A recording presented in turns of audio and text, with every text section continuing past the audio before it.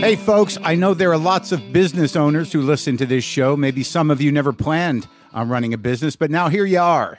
One thing you've always got to keep in mind is how much you're spending on your operating costs. That's one of the first things we had to keep in mind with WTF. And with things costing more today than they did when we started, you want to keep your expenses down. To reduce costs and headaches, be smart and use NetSuite by Oracle, bringing accounting, financial management, inventory, and HR into one platform and one source of truth.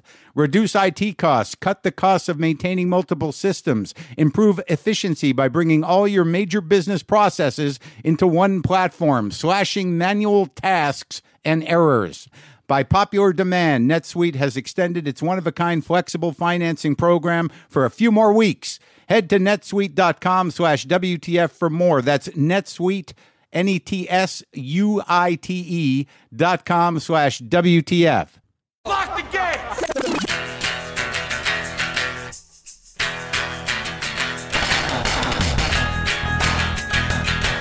All right, let's do this. How are you, what the fuckers, what the fuck buddies, what the fuck nicks, what's happening? I'm Mark Maron. This is my podcast. Welcome to it. It's called WTF. Are you in the right place? Did you stop the dial at the right show? Are you at the right place on the dial? Today, Brendan Fraser is here. Newly Oscar-nominated Brendan Fraser for Best Actor for his performance in The Whale, which I saw. And it's weird. I do not... It turns out I'm not really in the loop of what people are saying about movies. Bits and pieces. I don't do any real reading about films that I haven't seen yet, generally speaking. And I didn't know anything about this movie. I knew some people were upset that he was not as affected by obesity as he should be to play the part that he was playing. But I don't know that really set one way or the other with me. I don't know if I felt one way or the other. But I didn't know anything about the movie. I didn't know what it was about. I didn't know anything. And I went in and I watched it, and I found it moving. A compelling and heartbreaking portrait of grief and shame and guilt. Oh my God! It was clearly, I would have liked to have seen the play, but I thought he did a great job. I thought everyone in the movie did a great job. And it made me realize some things. And I talked to him about it, about how the problem or the disease, or however you want to frame it, the reality of obesity has profoundly affected me personally and in a deep way, to my core. And I talked to Brendan about this because it was a realization I had. And outside of that, when I was watching the movie, I very quickly was no longer, focusing on, the character's weight, but just the weight of his heart. I like the movie. New cat mugs from Brian Jones go on sale today at noon Eastern today. And this time they'll only be available for 24 hours. So that's noon today until noon tomorrow, Friday, at WTFmugs.co. WTFmugs.co. I don't know what series he's working on. Sometimes he does the retro cat mugs. Other times you get the Buster and Sammy cat mugs. We got to get Charlie on there. Charlie Beans Roscoe is okay. He's a pain in the ass. He's an asshole almost all day long, but at 4:30, 5 in the morning, he's purring and rubbing my face with his face and sometimes sticking his nose into my mouth. Not great, but I understand he's awkward, and this is his way of showing affection, and it's the middle of the night. But then the rest of the day, full-on kid and asshole. So, but anyways, this design that won't be offered again, I'm hearing, and I haven't seen the design of the mugs. It's very limited. It's a limited batch. All right? Brian Jones made a limited batch of the mugs, so I would go grab one at WTFmugs.co. Only available starting noon today for 24 hours. Can you dig it? Okay. What do I got to get you up to speed on? Oh, Iliza Shlesinger, who sometimes just goes by Eliza these days, is a fierce and intense comedian and person. Her and I are friends. We've had our disagreements and we've worked through them. But I get her and she gets me, and, she is a force of nature. You know her, Iliza Shlesinger. Her husband is a very sweet guy. He's not, I don't know him to be intense or fierce, but he's very pleasant, very grounded, and he's a big fan of the show, and he's a chef. I have gone to, when I was in the middle of the grief, me and Noah Galutan is his name, went to the farmer's market, good guy. And we text occasionally. And he has written a couple cookbooks with other people, but he's written his own cookbook. It's the Don't Panic Pantry cookbook. It came in the mail. This is not a paid plug. This is me supporting other artists. This guy's, he's married to Iliza, which has got to be, be careful, Mark. Look, all I know, he's a sweet guy, and he wrote this cookbook, and it came in the mail in a box from the publisher with a bag of what do you call it? Heirloom beans, some high-end pasta, some olive oil, a spatula, yeah, and so and the book, the Don't Panic Pantry, and I'm a cook. I like to cook, and right away I get into it, and I'm like, because of what happened after the colonoscopy, I'm changing my diet, and I'm like, right away, it's like, what about beans? And there's a recipe for beans. And it just tells you to cook basic beans. And he doesn't soak them. So right away, I'm texting him, we don't soak your beans. He's like, you don't have to. That's a myth. I'm like, really? Yep. And it doesn't even stop the gassiness. I'm like, really? Yep. And I cooked the beans like Noah told me to in the Don't Panic Pantry cookbook. They came out great. And then I made his tahini dressing from the cookbook. It's mostly, the subheading is mostly vegetarian comfort food that happens to be pretty good for you. And Iliza wrote the foreword. And there's all these pictures of them living a regular life in their house. She's sitting there having coffee and he's cooking things like regular people. Anyway, I'm doing this because I like them. And the cookbook, it just looks to be right up my alley. And you can pre-order it wherever you pre-order books. The Don't Panic Pantry cookbook. Noah Galutan. Okay? Okay. With a foreword by Iliza. A frenetic, fierce foreword by the intense Iliza Shlesinger. I'm saying this all in a nice way, Noah, so don't get her all worked up. Well, I know you're listening. Because he listens. He enjoys the show. Okay. Something else. What else is happening? I'll tell you.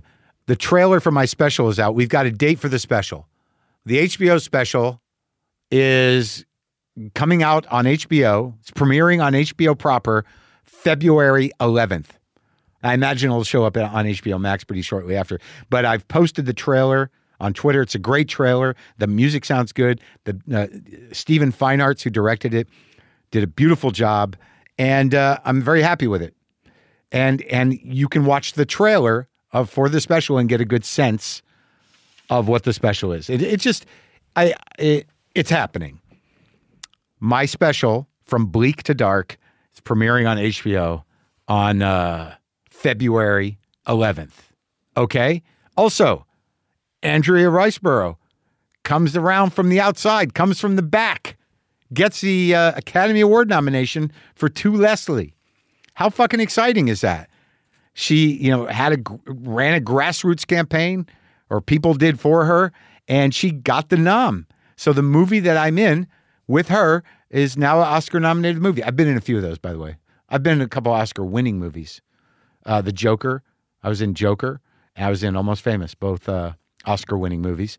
But this is very exciting for the film because it's a small film, and the distributor, Momentum Pictures, totally dropped the ball and left the movie hanging on all levels. All levels. Just the worst.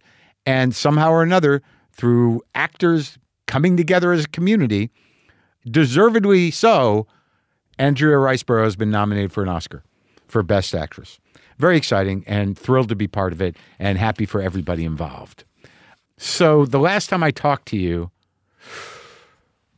I believe I was in the middle of the fasting and pooping for a colonoscopy. I'm sorry. This, if you're triggered by talk of invasive probing exams, then with consent, then this might not be for you. But here's the deal. So I go back to this doctor I went to. Now, I don't know if I told you, but the doctor, he's a funny doctor. He tries to be funny. Like the last time when I went in for the first colonoscopy, he asked me if I was a virgin. Okay. Not particularly appropriate, but doctors are doctors. And it was funny enough. And I'm sure he used it a million times. So he asked me if I'd had one before. I said, yeah, you did it like 8 years ago. He's like, oh, so you're back. And I'm like, yes, I am. And he said, well, I go to the surgery center and he's talking to me and I meet the anesthesiologist and I meet the nurse who asked me, did you consent to someone watching the procedure? I'm like, what is this like? Do they buy tickets? How does this work? Are you running a side hustle where people come in and watch colonoscopies? What are you talking about? Well, the doc has a new assistant who, he's getting up to speed. And I said, I didn't know anything about that. So he asked me and he said, can my new assistant, he introduces me. She's standing there. Do you mind if she watches? I'm like, look, man, sure. It's fine. Go. Yes. Everyone has to learn. If you want to learn from my ass, then I'm flattered. I hope it's nothing terrible, but there's enough to that you have to do there to get some hands-on, hands-in experience. So anyway, I asked him because James, my buddy James, he says to me, are you getting an endoscopy? I'm like, do I need an endoscopy? He's like, well, you're going to be in there. I'm like, what's an endoscopy? That's where they go down your esophagus. And the same guy does it apparently. So I asked the doc, I said, should I get an endoscopy? He says, well, why not? I guess. I mean, you don't need one. I'm not referring you for one. Do you have acid reflux? I'm like, no. He says, do you have anything wrong with you? I'm like, no. He said, look, it can't hurt. It can't hurt. And I'm like, all right. So let's do the endoscopy. And then he literally turns to the nurse who's just outside of the curtained area. He goes, all right, we're changing this to a double. We're doing a double. I like that these are like sort of for invoice items. It's not a single anymore. It's not just the bottom end. We're going in both ends. Double penetration on this one. Gonna have to give you, afterwards you're gonna have to kick the anesthesiologist another $50. I'm like, fine, let's do it. So then I go in, they roll me into where the surgery is going to take place, or the procedure, and they're playing the Eagles. They're playing the fucking Eagles. Peaceful, easy feeling. And I'm like, oh, this is the thing. This is what they do. So the doc comes in, the anesthesiologist is getting me loaded up because he didn't know it was a double. So they just they put he was just going to put a mask on me, but then they're like, we're doing a double. And so they had to put the thing in my mouth so they could run the fucking tube down. And they got me hooked up on the IV.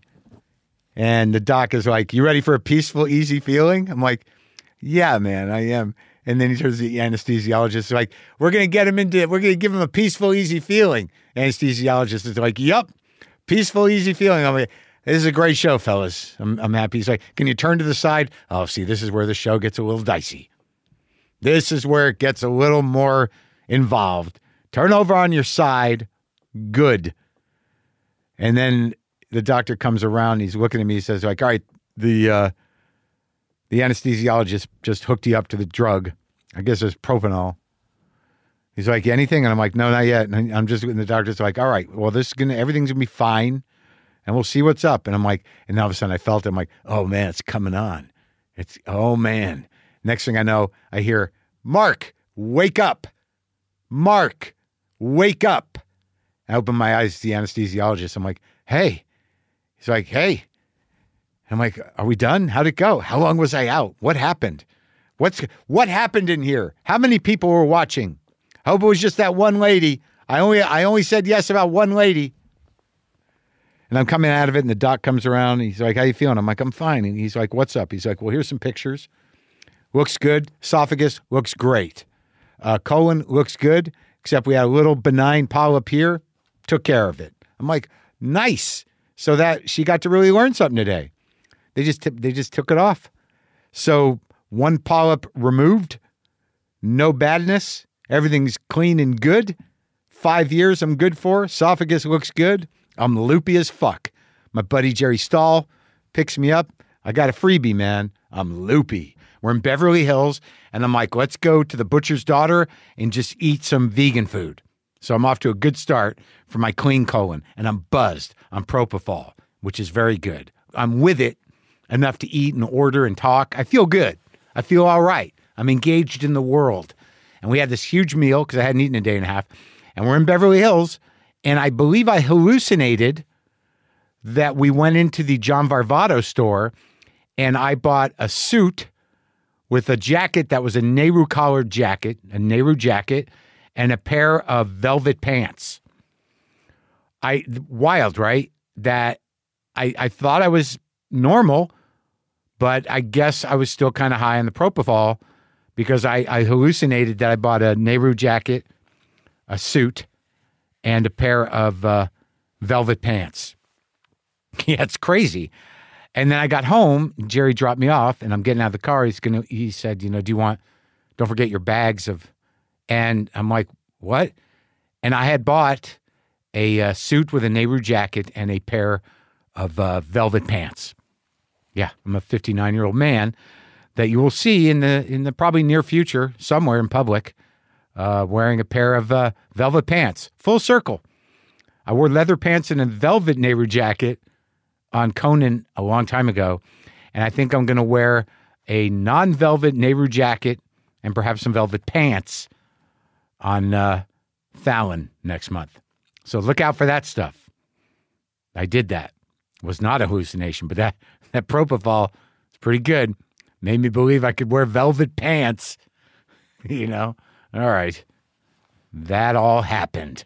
And also, by the way, get your colonoscopies, get your endoscopies, get your stress tests, fellas, ladies, but speaking, get your prostate exam. Just do it, man.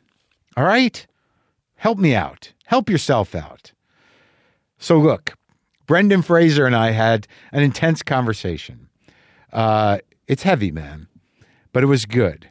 Again, he is in The Whale, and that's now playing in theaters. He's nominated for the Academy Award for Best Actor. And also, I should tell you that we talk about Brendan alleging that he was sexually assaulted by the former president of the Hollywood Foreign Press Association, Philip Burke, who has denied the allegation. But we talk about it. So that's a heads up for a few reasons. But now you know it's coming. This is me talking to Brendan Fraser.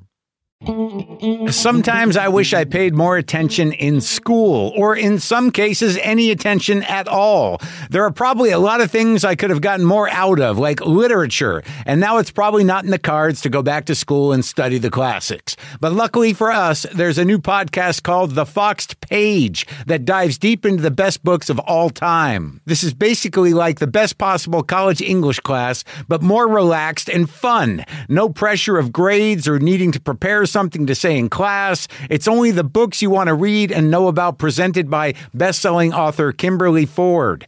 Everything from Cormac McCarthy to Madame Bovary, from classics like Frankenstein to modern hits like Lessons in Chemistry.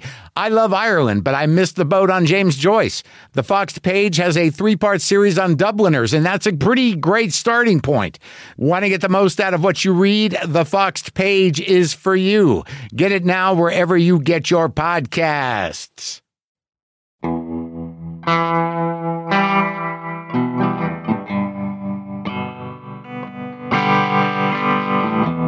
Congratulations. Thank you. On the award. Thank you. Award. One now? One. It's the first. Yeah. It's the first for me. The Critics' Choice? Well, I've never really waited to hear if or not my name's going to be called aloud from a podium. So, I mean... You've never... Oh, that's interesting, though, way to look at it. You've never been in a room where you're waiting for that. Correct. Yeah. No, I mean, unless I was there with on some ensemble, or right, which actually I was never on stage for the couple of occasions that happened. Oh, really? I was working somewhere else, and the award ceremony happened, but I think that was for Crash. Oh yeah, a SAG award, and I think a Critics' Choice also. That was a big ensemble. Large. Yeah. And a lot of you guys didn't even work with each other. It was it was one of the sort of, I don't know if it's a Rashomon story, you know, but I mean, it's a thread through lives. Yeah. Right? It's, you know, it follows a thread. Yeah. I remember liking that movie. I don't know if I can remember the movie specifically. I have a hard time with that as I get older. It's like, I feel you. I do. I have a hard time with just vocabulary too. Oh yeah, words leave. It's the worst. You mean like sentences or words? Words for me, not sentences. Yeah, words. Yeah, where you just sit there and you're like, fuck. I know. I know this, but why am I not? Yeah, it's summoning. And it, like my dad started this sort of dementia process. So now, because I'm 59, you know, you get, you know, when that happens, you're like, oh no, is it happening? Is this it? Yeah. Is this the beginning? But I'm okay so far. How are your hinges and joints holding up? Mine are a little bit janky. Bad, dude. Yeah. Like every day. I don't. Plus the weather makes them worse. I guess so. Joke and all like, oh, you know, it's going to rain. My knee hurts, but no, you know what? It really does. I was just rubbing my knee really hard in the car on the way over here. Is that what? Because I've heard that, and I didn't know if there was credence to it. Barometric pressure. Really? Or something. That makes sense. It was a slip. Bariatric. It's a word that's been on my mind lately. It's different. No, I was talking about that yesterday though. Like because I try to exercise. Yeah. And because I'm 59, I'm sore every day. Yeah. Every fucking day. I know. You? I'm okay. I was in a lot of pain for some time, but I took care of it. It was all surgical fixes and a lot of therapy. Yeah. You know, like you kind of like name a favorite modality of how to do physical therapy. I probably know something about it if I didn't do it myself. When did you start injuring yourself? Movies. Yeah. And just growing older too. Right. But all that, because of the injuries, that means they're going to kind of hurt sometimes. Well, if you take care, I mean, I took care of it in my 40s primarily, and all the doctors and advisors and whatever, they were like, you know, normally this is something that you would do when you're in your 60s or up, but you can do it now if you must. Right. But it's good to preemptively get it out of the way because it's harder to bounce back from when you are older. Oh, so I mean, it's possible for sure. Like there are 80-year-olds who get hip and knee replacements all the time. They go bowling, playing golf, and all that. Oh, so you had to get all that stuff done. Well, it was just relative to injuring yourself on sets, right? Yeah. I mean, I was very good at packing up my knees and, you know, with straps and tape and all that stuff. Like I knew that one aisle in the CVS really well. Yeah. Like, oh, the new wrist braces are out. Whee! Yeah. So what do you got? Knees and wrists? No, wrists are good. Wrists are good? Left knee partial replacement. And here's my joke. I couldn't afford the whole thing. Yeah, it's a good one. Yeah. Yeah, it's a good one. And the spine in 1 to 3 places is bolted together with hardware. And that was from an injury? Yeah, well, yes. And I'm sure a genetic predisposition for soft tissue issues grinding away. You know, it was pretty much just like the sort of bone on bone, if not the spine that had. Oh man, what's it called? Bone on bone's not good. No, it's noisy and it hurts. Yeah, but and running's hard because you have no real, you know, the spongy pads in between our joints is what protect your shock absorbers really. So well, not to have a medical conversation, but does that stuff just naturally start to go away with age? I don't think so. Okay, good. I think it just compounds. Yeah. You know, I went to the movie yesterday, to The Whale. Oh. And I thought you were great, and I liked the movie. I went in with no preconceptions. I had no idea what the story was. I didn't read any press on it. Good. So my experience was pretty pure, and I was, you know, very affected. Obviously, it's hard not to, you know, be affected by the film. But what was interesting is that, you know, in retrospect, you know, having grown up as somebody who is, you know, I just realized this morning that I have direct personality repercussions from a person affected by obesity. My mother had the issues when she was younger, and because of that, sort of had a lifelong eating disorder around it, deprivation. And my emotional construct was built by somebody, you know, around food and the issue of obesity. in a very deep way. And I didn't put it together till today. Wow. Yeah. Yeah. But did the deprivation physically manifest into any other deprivation emotionally? Well, yeah, it's all. I mean, it's permeating kind of. It is, and disorder. it was her, and is. I mean, she's still around. It defined her life. The sort of maintenance of a very sort of inappropriately low weight, and it was how she judged the world and herself and me, and it's kind of like a ruler. A yardstick to the world, like kind of, yeah, and also like it's all new to me as of this morning in terms of and you just mentioning the idea of emotional deprivation. I don't know what kind of research did you do in terms of, because this is a movie about grief primarily, right? Redemption and love also. It's 5 characters in a quest for salvation in their own way. Okay, did you feel that when you read it? Absolutely. I'll get to that in a second, but I didn't know that much about. I like you went into it kind of eyes wide open. Right. I knew very little about it apart from a log line that there's a man he's been overeating and it's harming him, and he lives alone, and he is having regrets for his life choices. Yeah. And in a sort of epiphany, he finally owns that if he doesn't reconnect with his daughter, his very soul is at stake. Right.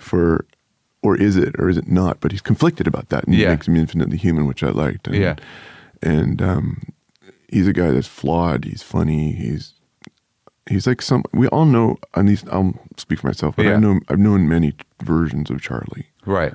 I've had them as mentors. I've had them as friends, family members, and people I've met for sure, worked with, people I've come and gone and loved and admired. But Charlie is a. I'm sorry, I'm looking at your harmonica. It says Charlie Musselwhite. Yeah, he gave me that. That's cool. Speaking of Charlies. Yeah. So I felt like I was familiar coming to the project with those sensibilities in mind.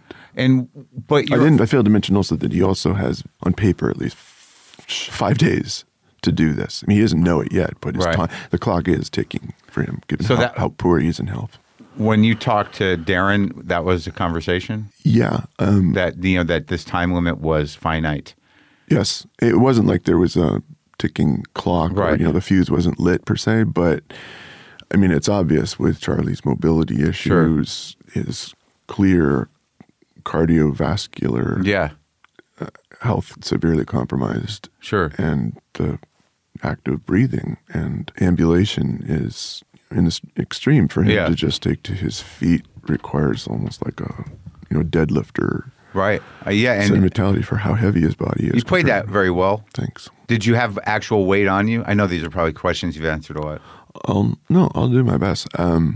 Weight? Oh, you mean like insofar as all the costume and apparatus? It was cumbersome. Yes. But was it was it loaded up? No, it wasn't overdone. But when we rehearsed, I would wear weight vest and like one of those workout things that the big muscle guys wear and run upstairs and all that, and ankle and wrist. Well, I think the amazing accomplishment of the performance and the writing is that in thinking about it the day after, those issues are right up front. I mean, it is on some level, what you see. But, fairly quickly, you do see this guy as a guy.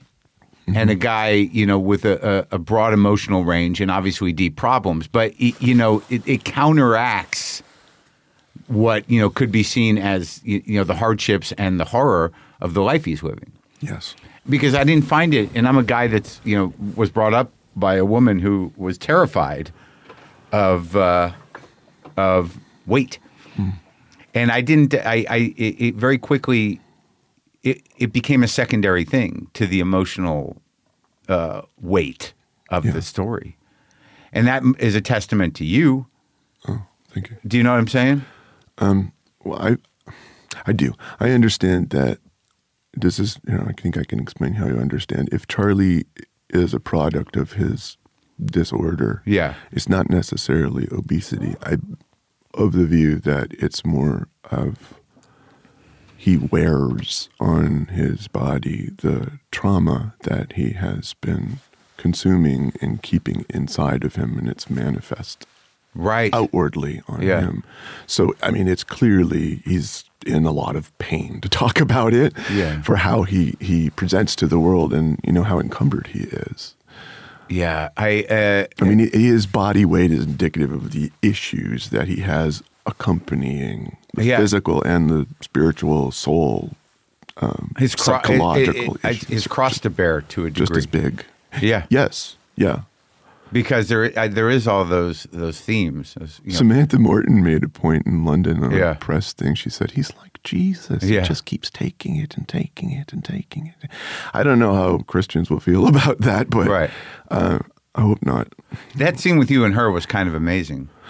I feel disappointed that it didn't work out in our imaginary marriage, you know, because of how good Samantha is. It was like stunning. It was she arrived with like a 40-year relationship in place. Yeah. For the two of them, 35, whatever. Yeah. Yeah. And it was like the conflict emotionally for her and you in that moment. She laments what could have been. Yeah. And she doesn't take ownership of her own, I don't want to say avarice, but her own, well, clearly her own issues with alcohol. Sure. So that intimates that she was obviously, I don't know, that's a whole other kettle of fish, that was one of the issues why they didn't stay together early on, had to factor in some way or another. It's complicated around the issues of addiction and sexuality. Also a type of addiction. Yeah, but also just like, you know, following your heart. You know, I mean, because you're carrying the burden of shame, of grief, guilt, a broken heart, guilt, right? Yeah. I mean, did you see it on stage? I did not. No, I did not. I didn't. Where did it play? Did it have a run? Did it have a life? Absolutely. This is an award-winning play. It ran at New Horizons in 2010. I want to say that's when Darren saw it initially in an off-Broadway production. And, you know, the rest is what he says. He was very moved by it, and he contacted Samuel Hunter, and they started working on bringing it to the screen. He's an interesting director, man. You know, like his last movie is sort of making the book of Genesis intimate, and now he's... That was a tough watch. Right? For anybody. But. Yeah. So when you get offered something like this, I mean, how much of your own experience are you processing, you know, in this character? I don't have the lived experience of being a man whose body weighs hundreds and hundreds of pounds, mind you, but I don't think you need to be that guy. The best that I could do was meet him halfway, or as close to it as I could. So my own body was easily the heaviest it's ever been in my life. Yeah. And to, you know, whether I knowingly or not, have that be how you inform a performance. Because, I mean, you live in your own body. So how do you know what heavy versus not heavy feels like when you're living that way? I mean, maybe you notice it when there's less weight, or maybe you notice it when there's more weight. But when you're living in it, you're just who you are. Sure. But I needed to look at myself as if I was a costume in and of itself. Same way I looked at myself as if I was a costume when I was swinging around on vines in a loincloth and smashing into trees. Right. You know, that wardrobe there was none, basically. But that was the job. That's who that guy was. Charlie is, he is, as he presents, a very large man. And to create that was the conversation that I had to very candidly have with Darren, who had a plan in place, which is to use prosthetics to create Charlie as you would do. You know, it's a character makeup that Adrienne Moreau did, but it's not a creature. It's not an alien or something like that, whatever. But it's the same approach. Right. You know, in creating, I mean, he could have been painted blue, you know, or whatever, and it would be... In terms of costume. Yeah, it'd be a makeup and costume. Right. But for Charlie, it was the same approach. But for you, I mean, like, there's something struck me when I was thinking about it this morning is, you know, time passing. That, you know, when his daughter finally does show up, that there's a sense that in her mind, she missed his whole life. And in your mind, you've held on to this relationship through that piece of writing and through what could have been. And, and during that time, he has, let himself go. But like, I was just wondering. He might also be harming himself intentionally instead of just being neglectful with his health and overeating, Right. No, definitely. Yeah. It's like a leaving Las Vegas for food. Yeah. But it's kind of the same thing. Totally. Unless it's gambling or sex or, pick your favorite vice. It's still the same dopamine cycle receptor that goes along with it. And I mean, anybody listening, I'm no shrink, but I've spoken to a couple of them. They're like, yep, same thing. You talk to people in doing your research? I spoke to people with eating disorder specialists. I spoke to people with eating disorders. I spoke to people who are bedridden, whose one body's weighed upwards of 500 pounds. Oh my God. I know. And I couldn't be more forthcoming and open-hearted to tell me, answer the very, it's almost ignorant question of mine playing amateur interviewer on a Zoom call before we started, going like, well, what happened? And I noticed that among the 8 or 10 people I spoke to, one common thread that they had was that there was someone early in their lives, most often an adult, and heartbreakingly to me is their father, who spoke to them in a way that was recriminating or, as we say, othering, making them basically just being a dick. You don't say things to a child to shatter their confidence or shaming them. Yes, you can't do that. You shouldn't do that. But is that in a general sense or around weight? I mean, in this case, it would be about issues of weight, but that would, that kind of attitude perpetuates itself and it leads into all sorts of other areas. Yeah. And those are the very complicated lives that their paths take. And the people who I spoke to let me know that, yes, they were medicating with food, self-medicating with food. They were trying to fill a void. Sure.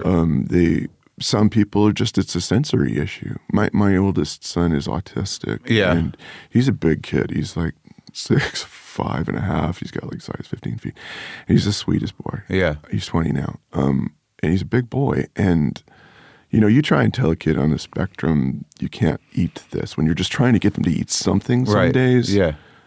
You roll over quick. Yeah. You do. Because, and then they want to eat it because it's tasty and all, because it's made to be, because that's the American fast food diet, processed, mass-produced, easily digestible, high sugar, empty calorie, salty, fatty. I mean, there are scientists who craft these flavors so that they target the consumer, the human tongue, in a way that's like they need it. Truth in advertising. You can't just have one. Right. You need the whole damn box, if not the shelf. Yeah. And that's what happens. And this has been going on for over 100 years. Yeah. Really.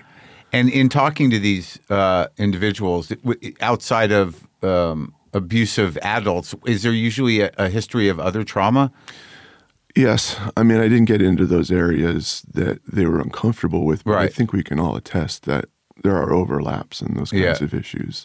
Trauma reaction. Yeah. I don't know how to answer that one, but I think that they're very interrelated. Yeah, because like it's interesting in the movie that the story unfolds in the second or the third, the last third of the movie. Pieces fall into place that sort of define some of your character's emotional and behavior and because it's a very, I don't want to spoil the movie for anybody, but it's a very specific reaction to somebody dying in a certain way. Yeah. But it seems like the issues were there previous. Yeah. Right? I agree. No. And you don't know what happens after whatever happens at the end of this movie, man. It's not important. It's not important. I don't even know if you would say it's hopeful, but it does release you. It does. It does. For all the screenings I've attended with a question-answer period afterwards, I mean, it's almost like a trope in Hollywood, like, oh my God, there were tears in everyone's eyes, blah, blah, blah, blah. But seriously, people stay rooted to the spot, even if the credits have rolled. Oh, yeah. Some clap, some sob and hold each other. I know the first time I saw this movie, and I'm in it, I had to seriously move the chess pieces around on the board and then throw the board out and go, I got to think about this some more. I had a feeling of I felt like you really need to gather yourself after this, and for reasons you might not even know why, and maybe it's not that important. Oh, for sure. It is. If I was just saying, if I do come out to an audience who has seen it, the first thing I would joke about is like, is everybody okay? And they go, ha ha ha. But seriously, some people are triggered by what goes on, and it's an emotional body blow for many people, but it's also a catharsis that I think is, I don't know, I haven't seen it in cinema for a long time. And help me out here. I'm scratching my head like, what, Steel Magnolias? When did people really, for whatever reasons, have that become collective? Devastated? Yeah. Well, I mean, this one's so complicated because, it's not like just someone, dying of cancer. Correct. It's not terms of endearment. It's an aggravated and, painful process of self-annihilation and grief. I mean, there seems to be a lot of grief in the air, generally speaking, right now. Yeah. After COVID and after, whatever we went through as a country and a world and what we are going through, the world is dying. Yeah. And there's no way to after a certain point, avoid that reality. So I think grief in and of itself, whether, however it's grounded in whatever character or situation, is speaking to the human spirit right now. Right. So, I mean, when you say triggered, because me, I would be somebody who is, severely triggered by food issues, but that's not that is not what got me emotionally. What got me emotionally was just that need for redemption, and also the fact that he, out of his shame, thought that he deserved what was happening to him. And I think that people struggle with their secrets and with their, their unprocessed grief and with their own shame about how they behaved every day. So the spectrum of triggers, is something. So, it's hard to know coming out of that what would cause anybody, to react to it. But it is a human, existentially true reaction. Speaking of existentialism, we all lived under that clearly with COVID. Yeah. Will there be a tomorrow or next week? We seriously, I don't know you, but seriously, we didn't know. We were scared, fear, blah, blah. I mean.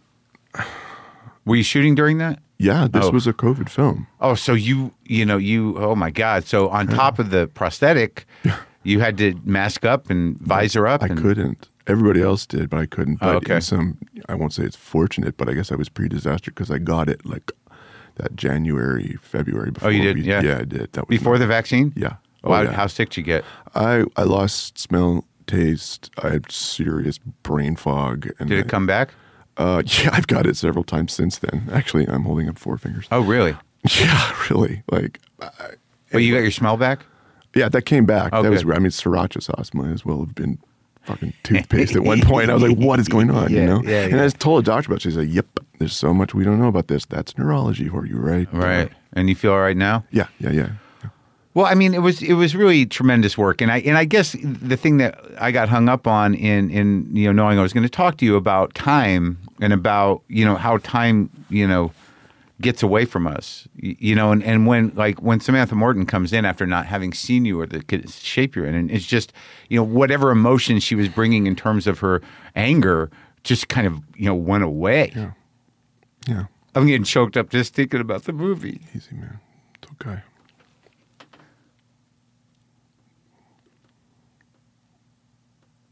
So in looking at your career, I mean, have you felt, I mean, like, I know that, you never stopped working, but did you feel like time, coming into this movie and certainly doing this kind of work and now getting the reaction you're getting, does it feel like you've lost years, in terms of how you approach work? Or the work you've been doing? I don't know. It's a weird question. Okay, no, I think I don't feel like I lost years. I've always kept myself busy no matter what, and whether I was away from everything or philosophically it was away from me, right, is an open question. But we all know that Hollywood's always been a heat-seeking missile. Yeah. And if you're out of mind, you're out of sight, you're out of mind. Right. It's just a fact. And all careers go dip-no, da-da-da. But you can't be on all the time. Sure. And for me, my life, the interim that I needed to take was very helpful in bringing me to where I am and who I am now, which is a more confident version and a less anxious version of who I was. Yeah. For having gone through all of that. I mean, all of the, I'll call it the positive response to this right now. I don't know if I could have handled it back in the day when. Interesting. No, I'm glad I wasn't given everything all at once. Yeah. I didn't have the emotional male toolbox to deal with that. If I think about the younger version of myself. Sure. I mean, I think about that. Yeah. I mean, I was chaotic, but, I don't know that I could have handled, anything. And it is sort of, it's nice to be able to go to a job knowing that you're ready to do it. Yes. That, and in this case, that we were going to be very good at it too, for this reason. It sounds fundamental, but we rehearsed. Yeah. For 3 weeks. When do you ever get as much rehearsal time for a Broadway production to put on a movie? Never. In terms of movement and everything? Whole stage. We had it taped out 1-to-1 mock-up that we rehearsed in a... Oh, it does stay in one place, doesn't it, really? It's one room with 2-bedroom apartment in Anywhere, Idaho. Yeah. On the second floor. Where it always rains. Wherever it was, it's raining all the time. It's a story that plays out behind closed doors all across the country, the continent, and... World. Correct. I know it's like... But we don't know that much about it because we don't know what goes on behind those doors until this film says, hey, here's an invitation to come in. Maybe people will look at that invitation, furrow their brow, and say, nope, not for me. And that's fine. They'll turn on their heel and walk away or disparage it, kind of like the pizza guy. Yeah. And the world's filled with pizza guys. The world is the pizza guy. Yeah. The audience. Let me in. Yeah. I want to see you. I deserve to see you. Yeah. What's going on there? I am curious. I want to know because I'm entitled to know. Yeah. None of your business, feels Charlie. And till he's tricked and lured out to go and basically prove himself by exposing himself. And then what happens? He's judged automatically and condemned as basically just vile and disgusting and turned on his the world turns on its heel and stomps off into the rainy night, and that's the pizza guy. And it's devastating. And also the daughter with the phone. Yes, devastating. Also. Huh. So when you started, I mean, you're Canadian. Yeah. I'm a Canadian born abroad, so I have dual heritage. Right. I was born in the U.S., but my parents are Canadian. Do they live in Canada? No, my mom's deceased, and my father hasn't lived in Canada since the late... our family hasn't lived in Canada since the 70s. It's so weird. I never understand that because, I'm dying to go to Canada. I'm ready. You've not been? No, I go all the time, but I'm ready to leave. I'm ready to live I get there. it. Do you feel better when you go to Canada? I know. I do. I feel relaxed. Different. I do. I feel there's an anxiety that's gone, and somehow the air feels... I don't know, not smells better, but it just feels better to breathe. Immediately, dude. Like when I get out the airport, exactly. In the airport. Yeah, you're like, oh, it's not here. Agreed. Totally. I know. So why wouldn't you want to be in that? I know. I do. Fuck it. Let's get out of here. I'm ready. Montreal is calling, brother. They've got poutine there for everyone. Dude, I've applied for permanent residency. Seriously? Good for you. But you have a dual citizenship. I would definitely be. It's in the plan for the future. Yeah. And I'm looking forward to my fantasy of getting a 2-bedroom apartment in the East Village in New York. I'm like, screw that. I'm going to Montreal. Yeah, Montreal, anywhere. Even Toronto or Vancouver. Beautiful. Good, really good. Yeah, I mean, I'm up there all the time. Do you have family up there still? In Vancouver? Yeah. I have extended family in Saskatoon and is that northeast Saskatoon? Where's Saskatoon? Saskatchewan. Saskatchewan. Where is that right geographically? In the middle, above Montana. It's basically Montana North. It's full of cowboys, pretty much. It's a prairie, but it's very I don't know if I've been there. I don't know if I've been to I should learn the geography if I'm really serious about it. I might have to take a test. It's part of being American. Yeah. Well, no, but I've been to Calgary, Victoria, also Vancouver. Very cowboy. Calgary, yeah, very cowboy. Very cowboy. They're good at it. Been to Winnipeg, Montreal. I haven't been up to the northeast. I don't think. That's where my family hail from, in CBI, and Nova Scotia. I just did the Ancestry show. Finding Your Roots? Yeah. I did that. With Skip? Oh, no, with Skip. Yeah, with Skip, yeah. I just did it before Christmas. It's amazing, right? Eye-opening, to say the least. Oh, really? My goodness. What'd you learn? I learned that my great-great-great-grandfather, paternal grandfather, as a 9-year-old boy, escaped the potato famine with his mother on a rusty bucket of a boat and came across the Atlantic to Nova Scotia. Come on. A 9-year-old boy is, if he hadn't made that journey, know me. Yeah. How is that? How does Skip find that shit, man? I kind of don't want to ask. Like, it's crazy, dude. You do your voodoo, but it's all backed up with fact. He tracked mine. They've tracked mine back further back than they ever have. Ashkenazi Jew into Pale Settlement, because all those records are gone. There is no. That's what Darren said. He's like, yeah, no, the records are gone. Right. He's like, I told him I was going to do this. He's like, well, enjoy it because I don't know anything. Yeah. Well, they got pretty far back with my dad's line, like 6 generations into Belarus in that area. Wow. It's crazy. It's crazy. The names are crazy. It's all pretty much, it's crazy. And I found it to be like, I have to go take it in. I have to go look at the book. Yeah. Did you get your book Not yet? yet. No. I mean, like, he gave me the documentation. Well, when you're in it, you're just sort of like, what? And you're kind of going through the show, but like, I really need to go look at the book. I do too. What else did you find out? There was a candy salesman. Oh, good. I want to say, get this right, in Brooklyn, I think, like a wholesale candy salesman. Several generations back in Germany, I'm descendants of vintners. There's still wine country there that was planted. Wow, my you got a good bunch of stuff. My great grandfather was an artillery soldier for the Kaiser who saw action, was decorated. And World War I? One. And he then went on, he survived that meat grinder and went and landed with his wife and little boy, who, his son, who was my great-great-great-grandfather, and became a miner and did explosives underground because he was good at blowing shit up. And so he went and broke up the coal. They were miners, a lot of miners out of Pennsylvania. No kidding. That's a tough gig, man. I think about it. I mean, I was once in a mine in Louisiana. It was an old salt mine, and they go there and they scrape the stuff up, and it's like being inside of a dark, evil cathedral that's been turned inside out. Were you there to shoot? No, I was visiting with a friend. It's on Avery Island in Louisiana. It's an incredible place. And wow. That's where they make Tabasco sauce. And that would have been the salt from back in the day, because it's just a mineral in the earth. Yeah. But now I'm told it's the salt that's used on roads and stuff like that. Oh, that they get out of the hole? Yeah, on the world market. Like, I don't know if they don't get the salt for... Were you there as a Tabasco tourist?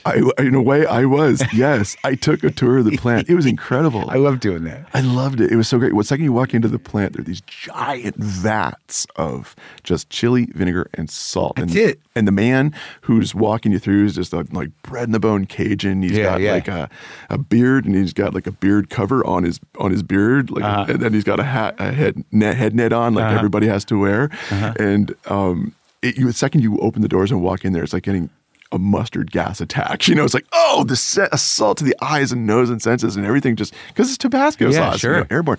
And me and my friend were like, wow, that stings. And the guy's like breathing through his nose deep, going, no, I don't smell nothing, and if you look really closely, you can see he somehow adapted a natural filtration system because his nostril hairs were so huge. Like, he's like, you filtering out all the gas attack. Oh, wow. I wonder if that happened over years. Like, I wonder if it's an actual adaptation. Evolved to protect himself. That's exciting, man. I went to the Ben & Jerry factory once in Vermont. Not as historical or exciting as Tabasco. Still fun. But sure, man. Ice cream's great.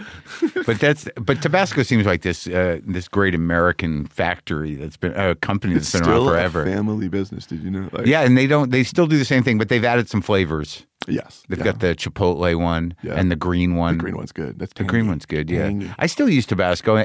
Given the sort of the spectrum of available hot sauces, Tabasco is very specific. Here's a real hot tip: if you're gonna get those little itty bitty cute bottles, I love those Tabasco, bring them on the airplane. Sure, man. because it's the right size. I think you the can bring food is really boring and bland, and you're like, throw it on there.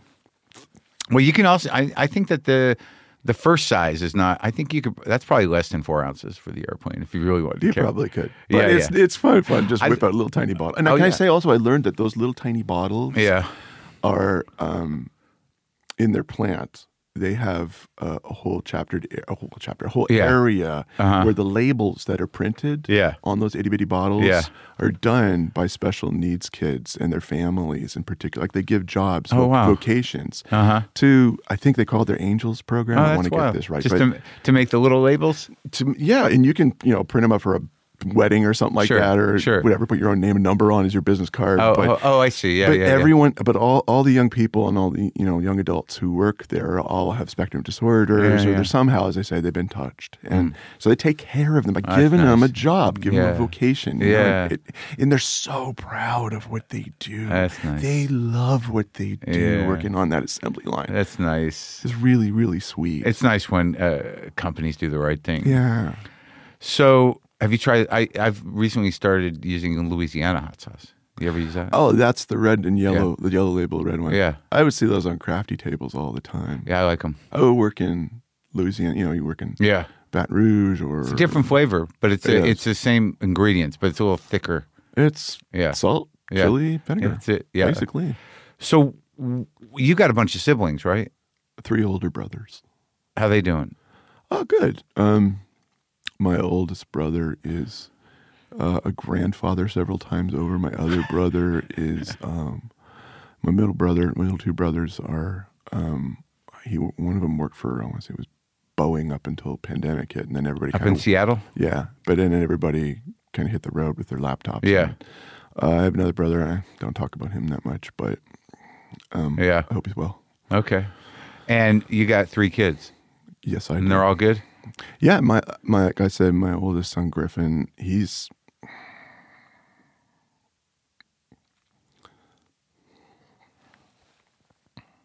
the reason really why I wanted to be Charlie, and he's the reason why I could do any of this stuff. Well, they all are really, but that's because I passed through the threshold of I'm doing my professional aspirations and all that for my own selfish needs. And once you have a couple of kids or a kid, it's a switch flipped in my head, and maybe others have had this experience too. But then suddenly I know, this is why I've been chasing my ass around all my life, and I wasn't getting fulfillment from something I thought was a very good accomplishment, or others perceive that to be, because I was doing it for myself. But once you start doing that, you said the reason why is on behalf of them. And the reason why you can do it is because of them.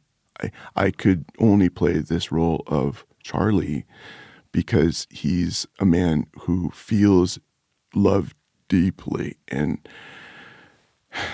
in a way that isn't. The way of course, everyone feels for their kids. I mean, the thought that they could be my own children, could be abandoned in a way that Charlie is perceptively did the same thing when he left his marriage to be with a new partner whom he had fallen wholeheartedly in love with, but it completely shattered the whole ecology of his life to take that different path, and he just wasn't aware of the fallout that could ensue for having not have done that before. But he again has to pay the bill on that one when she comes back into his life and purview, or he tries to get her back into his life. And the thought of that personally, doing that myself in the way that Charlie did, is so foreign to me that it breaks my heart to be put in that position. Yeah.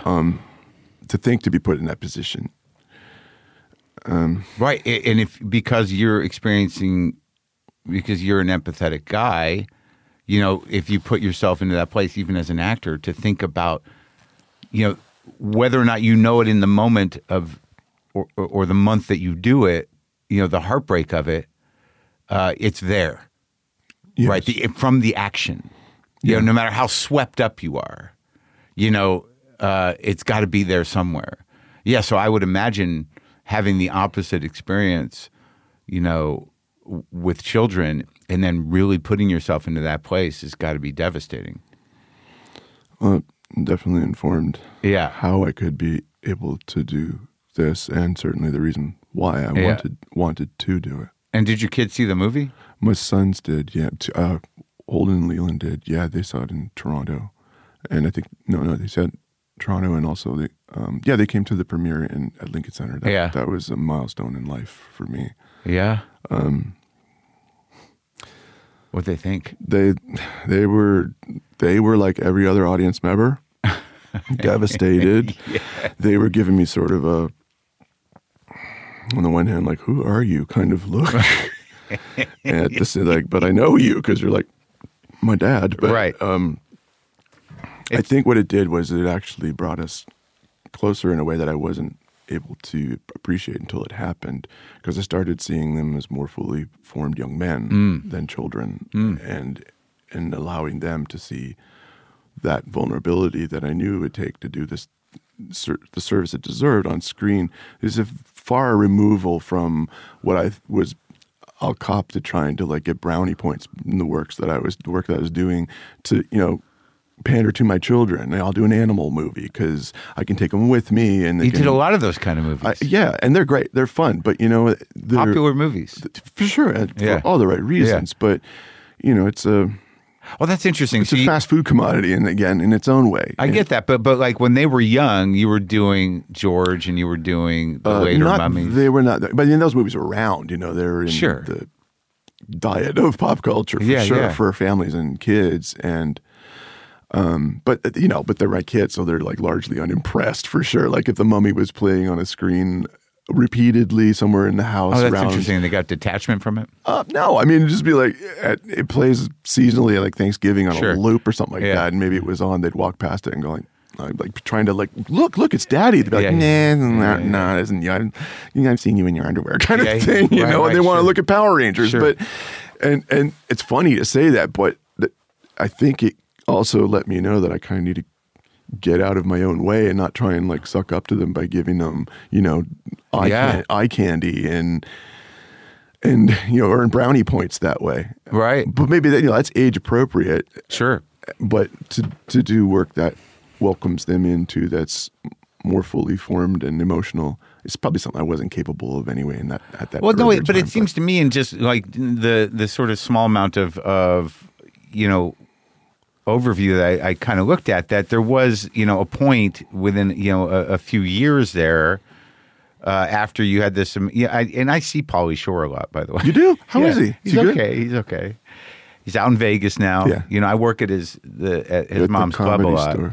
Peter, her older son, or the middle son, is kind of running the place, and Pauly works there, but he kind of got bought out, and now he's in Vegas, where he seems to be having a nice time. Good for him. Running around with Nick Cage, and he's okay. He still performs a lot. He's fantastic when he's on stage. He's the most like linear that I have ever heard. Like he knows what he's going to be saying. Yeah. Da, da, da, da. Well, it's funny now is he's like he'll do a few minutes talking about how a lot of people remember him as the Wheeze. Of course. Right. But then, like, he pretty much does the Wheeze. He's still the Wheeze. He's still the Wheeze, dude. He's still the Wheeze. Never not going to be the Wheeze. But he was always doing, hey, bye, guys, bye. Movie. I always felt like his older brother, like Pauly. Sure. Give him a nookie. Yeah. He kind of brings that out in you, right? Oh, man. So, but it seems to me that there was some sort of, major upheaval on a lot of different fronts for you. And I imagine that was sort of a kind of strange baptism into adulthood emotionally. Between the divorce and the sexual assault and having that stuff all happening at once or within years. It's it's not real easy to talk about, but I'll do my best if you want to. No, it was not pleasant, and it's. I guess. We all have issues, and in our own way, I guess that was my turn to go through those ones, and how you own it and deal with it after it's over is just, can be just as challenging as it is whilst you're going through it. Yeah. And it ain't pleasant, but it's life. And I know that it's absolutely informed me to be the person I am now for not having had gone through it. Then, kind of like getting those knee and neck and back operations. I don't know if I got it out of the way early, but I mean, I went through that emotional challenge relatively early in life, and I think I don't want to say I got it out of the way, but I mean, I would want anyone to have to go through that kind of nonsense again in their life. Any of it. Heaven Divorce forbid. is horrible. Heaven forbid. But it seems to me in my memory that, in you addressing being sexually assaulted, that it makes you wonder how many men, don't come forward. I think of that often. Because of the shame. That and the response that men want to counsel other men who do come forward is to basically challenge their masculinity and say, why the fuck didn't you man up and deck the guy? Kind of attitude, which would completely negate anything helpful. Right. Then you're dealing with an assault. Right. And that's a whole nother... A violent assault in reaction to a sexual assault. So now we compare the two, which is the less reprehensible. Yeah.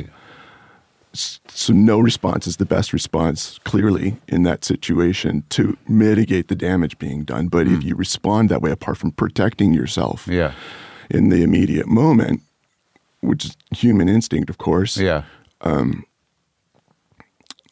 making I'm sorry, I'm a little jittery right now. That's all right.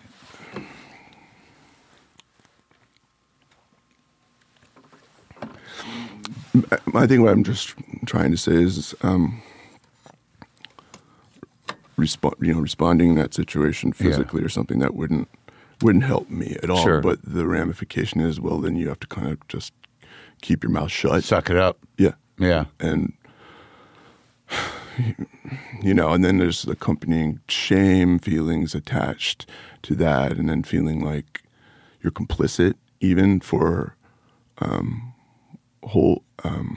like keeping someone else's dirty little secret. Right. Oh, right. Yeah.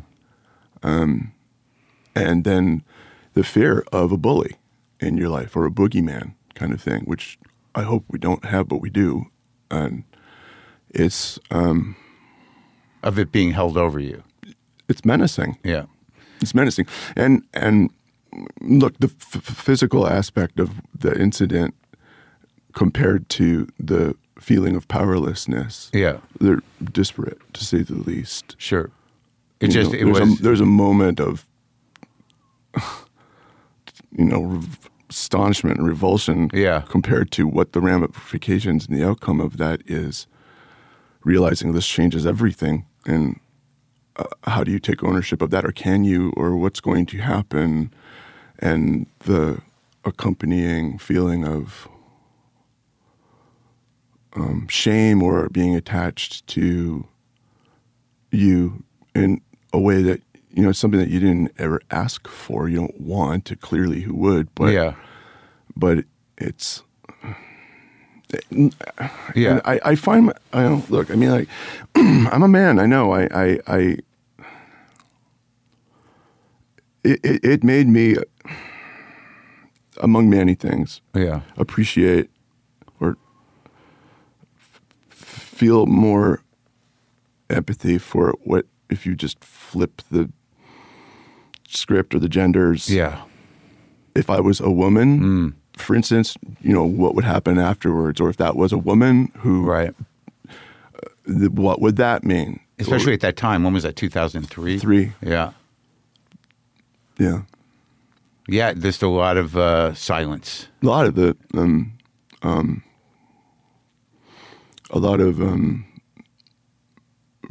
the accompanying recrimination that attaches to it, like, don't talk about this. Yeah.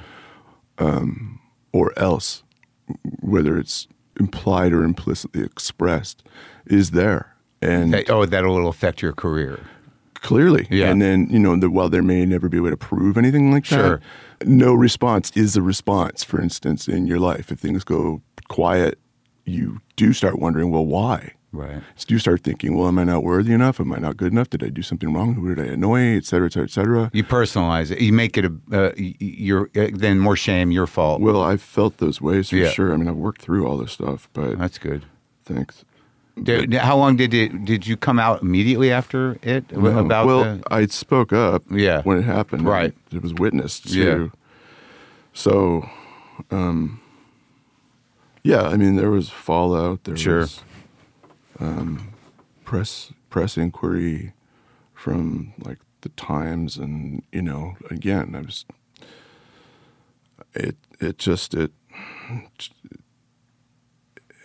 it put something in my purview that I didn't want. That I didn't.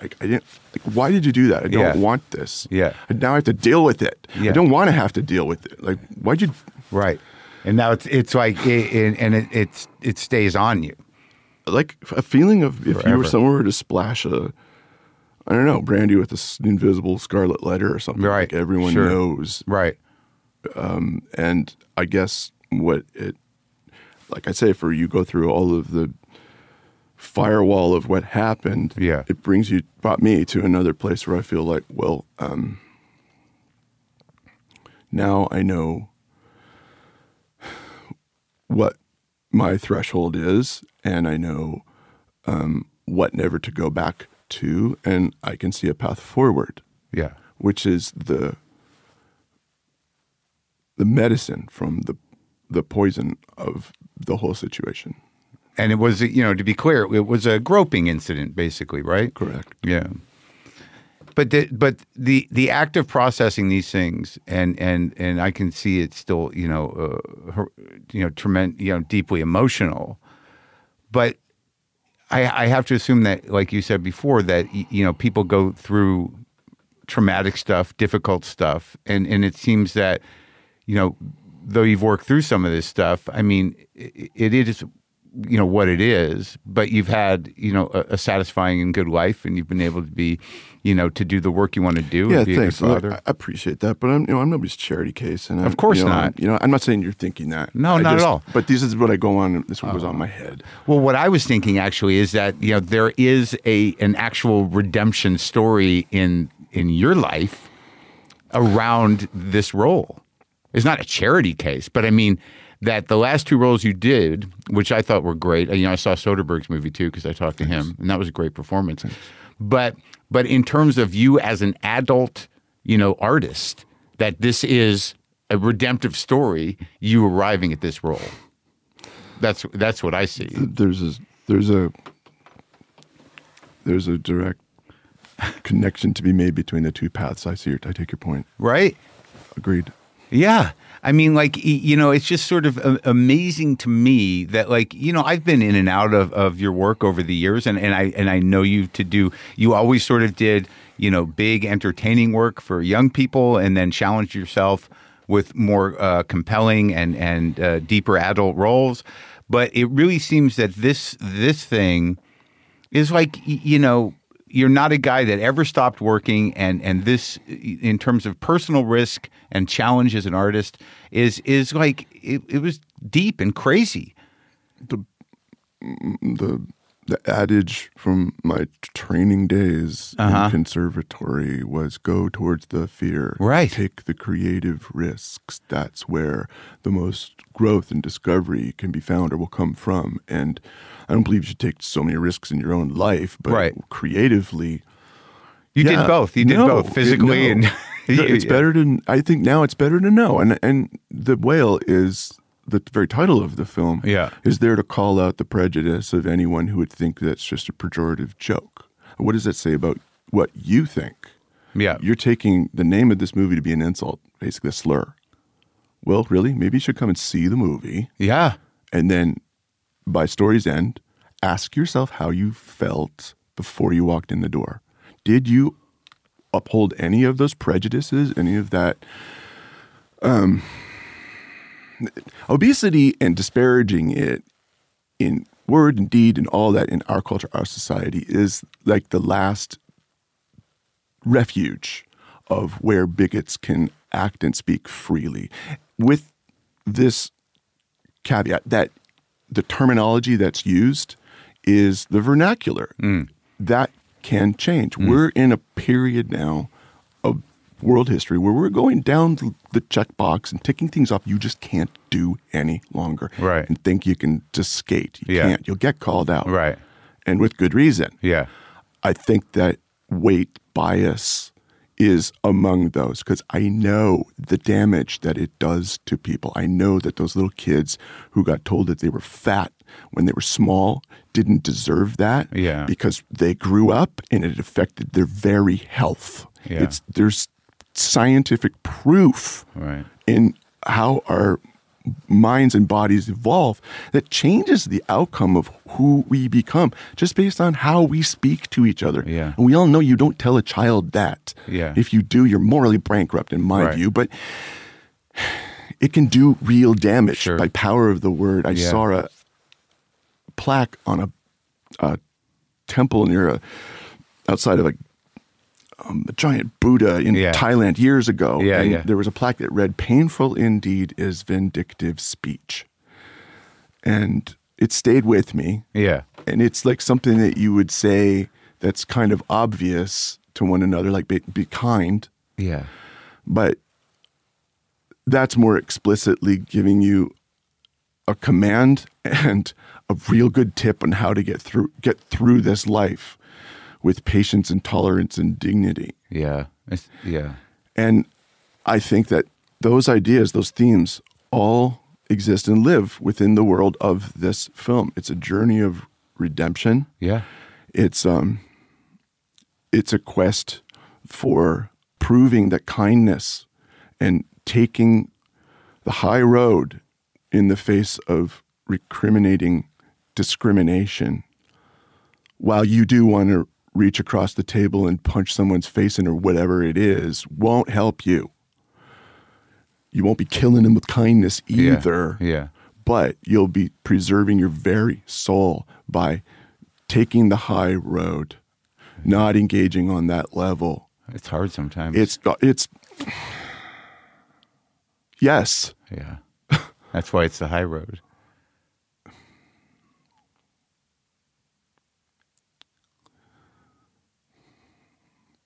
What? I'm just trying to say that it's the parallels of this film, The Whale, are similar enough to my own sensibilities and my own experience that my hope is that it's not perceived as being in any way appropriating my own life to put it in a work of art to make myself different or better or anything like that. But I am finding a way to take this and use it. Yeah. I got to use it for the art, to take those risks. Yeah. Well, I think what I was saying, and I think what you're saying is correct and true, and I don't think I'm misunderstanding it or anyone will misunderstand it, is that I don't think anybody really could have played it as deeply as you did because of your own life preparation for this. Whether I chose those preparations or they... Exactly.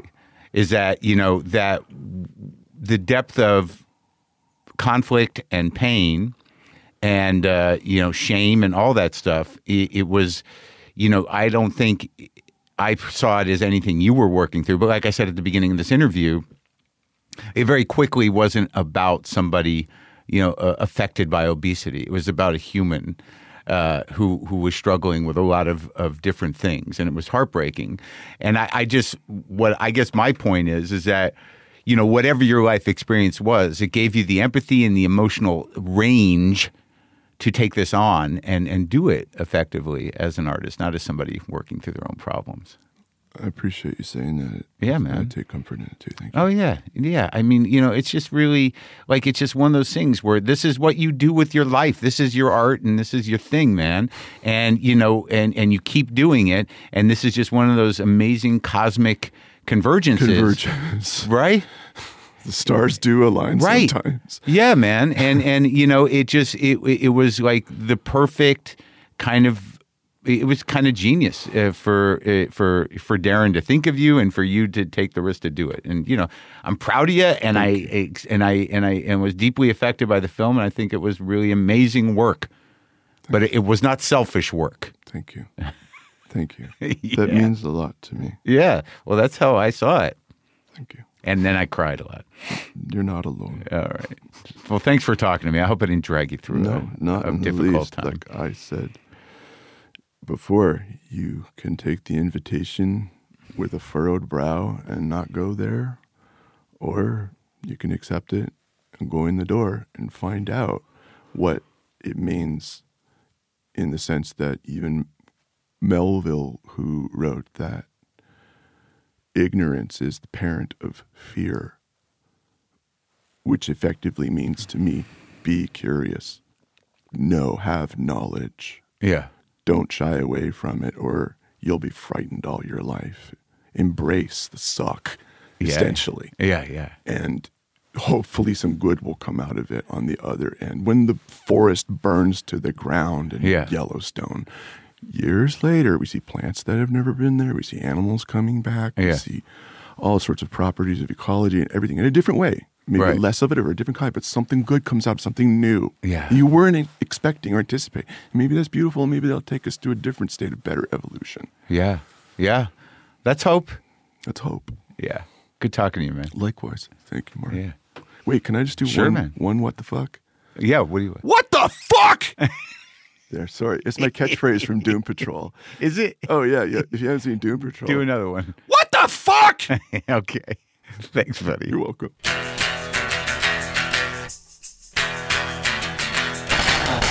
Well, there you go. That got heavy, but it was good, and I hope you all got something out of that. This trauma stuff is rough, man. It really is. The Whale is now playing in theaters, and I think it's a must-see. All right, hang out, you guys. Will you? Can you hang out? People, not for nothing, but a lot of our recent guests are now Academy Award nominees. In addition to Brendan on today's show, you've got Sarah Polley from Monday's Show, who was nominated for Best Adapted Screenplay. Last week, we had Best Director nominee Todd Field. And last month, we had Rian Johnson, who's also nominated for Best Adapted Screenplay. Go catch up on all those episodes right now. They're all in the free feed. And for Full Marin listeners, we've got the latest Wrestling with Mark episode is up this week, featuring AEW wrestler Chris Jericho. If you can milk a crowd. Oh, I will milk them till the cows come home. So you can just keep doing the different parts of the story. Right? I did a match in Chicago right before Thanksgiving with Ishii. Oh, and he's a Japanese guy, doesn't speak English. Yeah. He's really hard hitting. And I said, we're going to chop each other, like slap each other in the chest. Yeah. For like 5 minutes straight. Let's just see what happens. And dude, our chests were blood. My eye was actually bleeding, my black and blue. And for 5 minutes, this crowd was going nuts. And then they go down a bit. And I said, just keep going. It's like a comedy. Repetition always gets a laugh. Sure. Wrestling repetition will always. And they came back up. And they're just going bananas for this chop fight. Yeah. And I was like, this is great. We don't have to do anything. Just chop each other for 5 minutes, hit you with the finish, and the match is done. To subscribe to The Full Marin, go to the link in the episode description or click on WTF Plus over at WTFpod.com.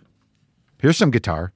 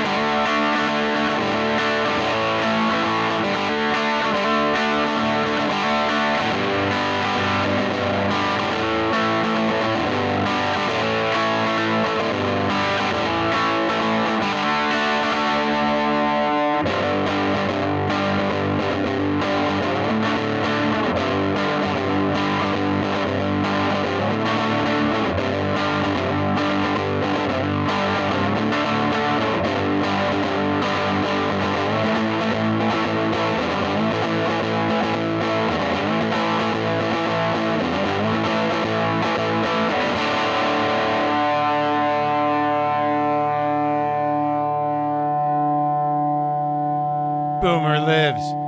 Monkey and LaFonda. Cat angels everywhere.